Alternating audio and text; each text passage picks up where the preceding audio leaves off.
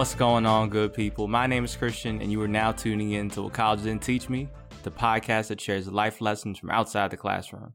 Today, we have a mini episode for you, aka a mini-sode, and we're going to be talking about not losing hope.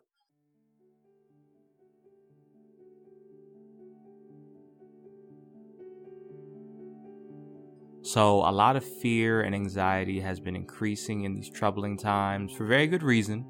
But I just want to affirm you to not lose hope. Yes, there's going to be a day when we can go see our families and not be afraid to hug them. There's going to be a day when we can share meals with friends and people close to us and not be hesitant. There's going to be a day when we can feel safe to fly to another country again. Right now, things are a little shaky, but we can't worry about what's already happened. All that we can do is focus on what we can control and focus on where we're going. So let the hope of the future you want to see motivate you to keep moving forward today and every other day following.